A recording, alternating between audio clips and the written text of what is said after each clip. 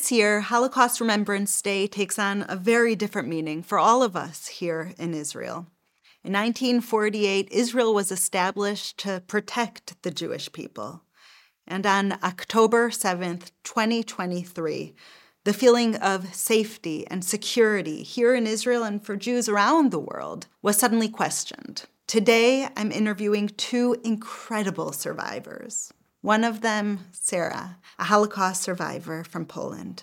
And the second, Noah, a 23-year-old survivor from the Nova Dance Festival that was attacked, and hundreds of people from that festival murdered, kidnapped, inside of Israel where they thought they were safe. Today, we're going to hear their stories, and we're going to remember why we can never forget. We're in a fight for our survival once again, and we need you to understand, to hear, and to stand with Israel and the Jewish people now. Sarah, you are an 88-year-old Holocaust survivor. You were born in Poland just a few years before World War II began. Tell us about your childhood. I remember as a little girl when our city, Tomaszów-Lubelski, was bombed just at noontime. I was about 4 years old. My brother was 7. And I had an older sister, Leah. She was 10. One day, my parents decided to leave Tomaszów-Lubelski. One of the soldiers that were stationed in our town, my father got friendly with him, and he said to him, if you can leave, leave, because the Germans are coming instead of us, and they will be bad. We packed whatever we could, and we left Tomaszów. And we went till another town to the east, to Rawa-Ruska. And one night, it was Friday night, there was a knock on our door, and soldiers, I don't know, people came in and told us to get dressed and to go onto the lorry. We got dressed, my brother and myself, and we were on the lorry, and the lorry took us to this train station in Rawa-Ruska. I think we were on the train for maybe 5 weeks. We never were allowed to go down the train. In the end, the train stopped because the railways stopped, and we came to Siberia.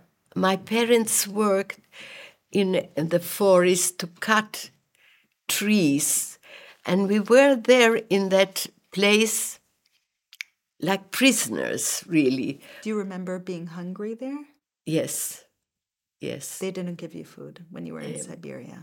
There was very little food. And in the winter, it was so cold. I think it was 50 degrees. Below zero. Below zero. Wow. It was very cold. At what point did you find out what was happening to Jews across Eastern Europe? And maybe to your family? Were any of your family members killed? During the war, we didn't know very much what's happening in Poland. When the war finished, people asked, what's with the Jews? They said, Jews? There's no more Jews in Europe. But nobody believed, because all of a sudden they understood there's nothing to come back. There are none of their family members there. And there's nobody left. So your father said, we're going to Israel. We're going to Israel. So going from the Holocaust, you made it to Israel. Now I want to move over to Noah. Noah, you had a very different childhood than what Sarah describes. Tell us a little bit about your childhood. You were born in Israel. You were a generation after the Holocaust. Your father escaped Lebanon. And from your other side, you also have Holocaust survivors, that you are the culmination of a dream, being born in the Jewish homeland where I'm sure your parents and grandparents envisioned a life of safety for you as a young Jewish woman. I was born and raised in Rosh Hashanah, in the center of Israel. I have a beautiful house, and really, I have an amazing family. I can't complain about anything. So you had a childhood of a dream. Your grandparents living in Israel, being able to travel, not being under threat for being a Jewish woman. And then October 7th happened. You experienced those atrocities firsthand. Yeah. You want to tell us about that? On October 7th, I went to the Nova Fest, the party with my friend. I was planning to go that party for a while. I was expecting that. It's like running away from routine and everything and normal life for 24 hours of pure happiness, just dancing, nature, enjoying beautiful people. Even if I would go there alone, I would feel safe because that's the kind of people that are going to these parties. A feeling of community. Yeah, it really is a community.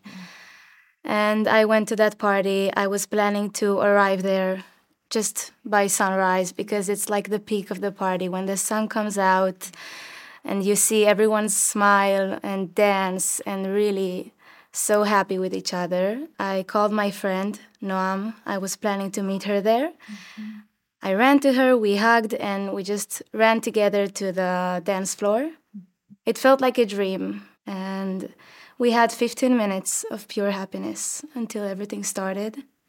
And we started hearing like really strong sounds of bombs and missiles, and I was looking at the sky, seeing rockets being shot above us. I was holding my friend's hand. Unfortunately, that was our last minutes together. And when we realized what's happening, everyone were so panicked and they didn't know what to do. They shut down the party. They said, "The rockets, go home. Yeah. We're shutting down the party." And I went to the car. We started driving away. At this point, it must have been very scary, but also normal. Unfortunately, it's part of routine in Israel. It was you like, have red alerts, you have the rockets that are launched by the terrorists. You hopefully have the Iron Dome that intersects them. You're able to find safety and to return home safely. You didn't think at this point. No, we had no there was idea. Anything different. I mean, I panicked, but I knew that it's very common that in this area of the country, near the Gaza Strip, it's happening, and it's our reality. So yeah, okay, we have some rockets above us, but everything's fine. We're going to go hide in a bomb shelter, wait a little bit, and then go home, and everything will be okay.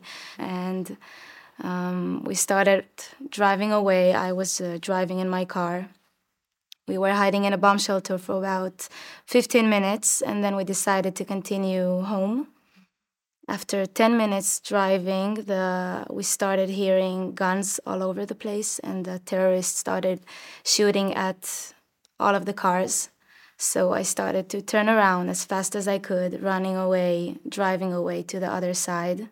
I saw people being shot on the way, and I grabbed a friend of mine, and I told him to go inside the car. He got shot in the leg, and we just started driving the other way until we were stuck in a traffic of thousands of cars going out of the party. Didn't know what to do because there were terrorists all over the place. They closed us from every direction possible. You thought you were driving away from the terrorists, yeah. but you were just driving towards another set of terrorists. Yeah, exactly. And after a few minutes there, the security guards and the people around us just told us, there are terrorists all over the place. Run away. We can't protect you. Run away. That's it. Where, what to do, just run away. Run for your lives. And we started running to the open field. We ran about 2 kilometers.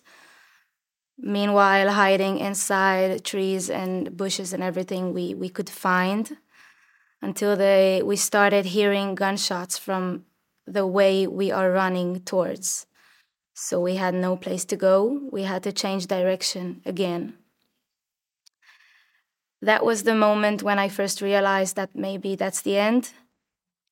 Long minutes of not knowing what's going to happen, if I'm going to live or die. Seeing and hearing people fall near me, seeing the terrorists running and thinking about that maybe my next step will be the last one. And we got into a place where we didn't have any place to hide. I said, if I'm running to this direction, that's the end for sure. Right. And my friend grabbed my hand and he pulled me backwards, and we went inside the first bush we saw, which was a quite big one. He pushes me inside, and we were inside that bush for 8 hours.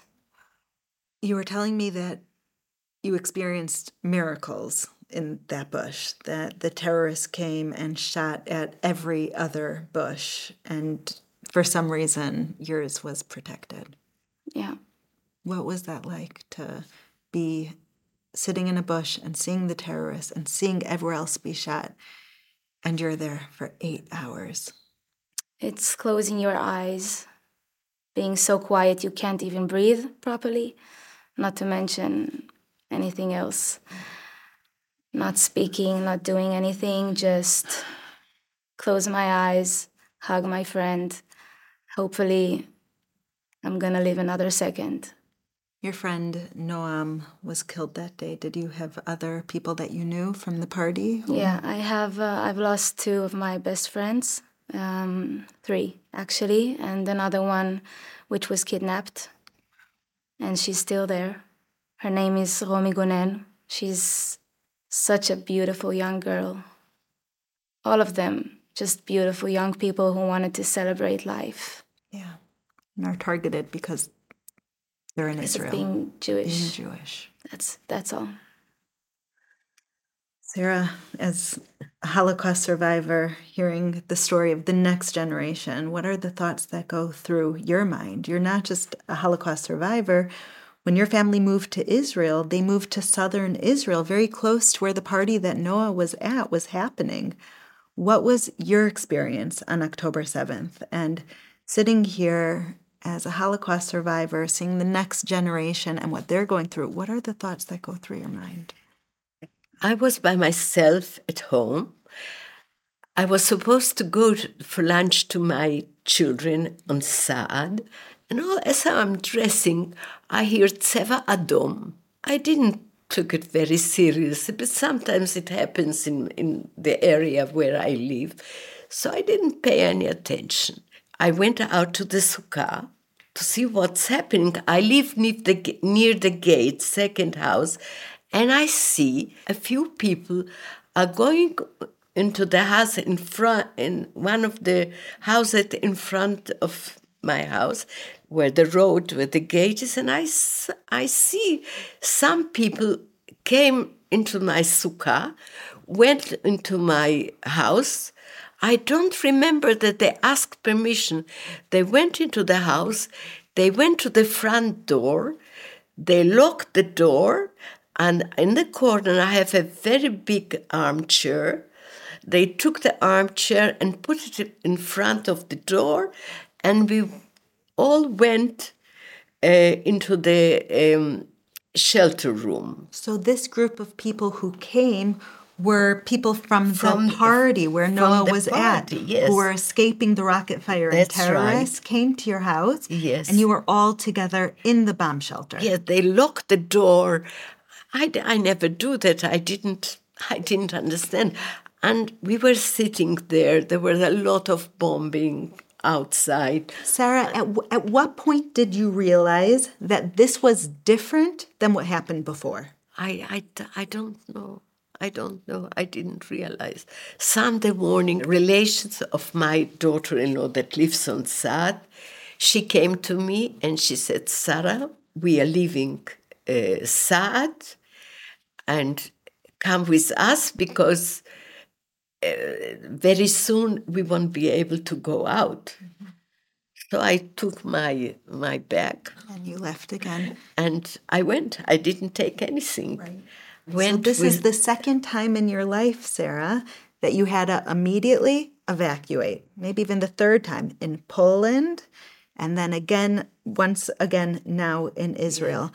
Yeah. I'm wondering, Noah, what has it been like since October 7th? You endured something that I think is everyone's worst nightmare, from going to be with friends, be surrounded by community, to needing to escape the rockets, to literally running from terrorists and having nowhere to run that's safe, to hiding in a bush for 8 hours, to having your friends be murdered, your friend be kidnapped. She should be brought home now, immediately. We're all praying for that. And on top of this trauma that you've experienced, you've also suddenly seen the world turn against Israel, somehow make Israel into the bad one, the aggressor. What does it feel like for you as a survivor of October 7th to see that there isn't so much support in the world anymore for Israel and the Jewish people?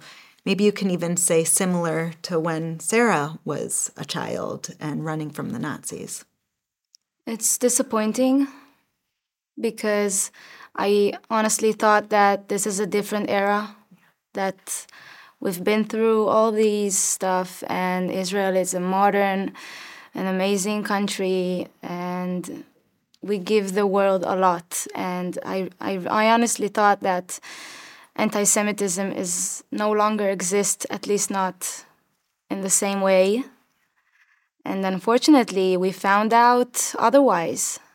And now this is our work to make sure everyone understands what's happening here and make sure that they know what innocent civilians were been through on October 7th. And this is our work to raise the awareness. Yeah. Right now we see people standing up and defending the Hamas terrorists who took your friend instead of trying to free and bring home your friend, which is something that we never thought would be able to happen today. No. We thought that when the world yelled never again, that they would actually stand with Israel when those words had to take meaning. And today we see people screaming out the new anti-Semitism of from the river to the sea, which are the same exact calls as Hitler and the Nazis called in the 1930s, maybe with different words, but the same meaning. Sarah, what's it like for you now, 88 years old, living in Israel with dozens, may they be healthy, of grandkids, all living in Israel? What's it like for you to see history repeat itself? When I was a child, when after the war, I said, now it will never happen again. Never will anybody will be against us. And that's how we go. I never thought it's something bad is going to happen to us. What do you hope that the world sees in your story, Noah? What do you hope that the world sees in Israel? And what can they do to continue standing with this slogan that takes on more meaning now more than ever of never again? I think that people need to understand that innocent civilians, beautiful young people who just wanted to celebrate life, dance, were brutally slaughtered, murdered, some of them raped, on our land, on our safe space. And Israel may be the first one, but the world is next. And it's a war against terror. It's a war against Hamas. There are no sides, no Palestinian or Israeli. It's not about that. It's about fighting pure evil. And you can see it everywhere. It's happening. It's just a matter of time. And we need to take action. We need to bring the hostages back now. There's no minute to waste. We already lost so many lives. We have to save the ones that are still have even if the smallest chances. Do you think that Israel's in a war for survival right now? Yeah. Could you see it happening when I hear you say that the world is facing the same evil as Israel is and they just have to wake up to it? Where do you see that? You can see it everywhere in the capital when Palestinians are rising and yelling all kinds of slogans like from the river to the sea. They just don't understand. You see it in London, you see it in America, Everywhere. You see it in Australia. The evil is starting to wake up. You can see it on the streets, in the most safe spaces, I don't want to walk around the world and needing to be ashamed of my Jewish identity. Yeah. And after what's happening here in the streets, I'm feeling not safe walking around, like walking in the streets. Sometimes I even feel unsafe in my own house after what happened and still happening. Simply for being a Jew. Yeah. Sarah, what do you hope that the world sees right now? I can't believe that it happens again. I never dreamed that I'll have to leave my home for 3 months. I hope that my children, my grandchildren, won't have to live through things like I did. And I hope that's what's going to happen. I think the world has to wake up because there is place for everybody. Noah, what do you hope for the future? We need everyone to stand with Israel right now. I really hope that when my younger brother will be 18 years old, he's not going to have to face wars as a soldier in the military like they said to me when I was younger. When you grow up, we won't have any wars, don't worry. But it's still happening, so I really hope that will change for the younger generation. Israel tries to live the vision of peace, and we pray that the whole world will be able to stand with us in this. Please, God. Amen. In the vision for peace and equality, reaching out our hand to the other and hoping that one day we will no longer see a world full of anti-Semitism, no longer see a world that's committed to the genocide of Israel and the Jewish people, and that your brother, who's 13, way before he gets to the army, that Israel should enjoy that peace that we long for.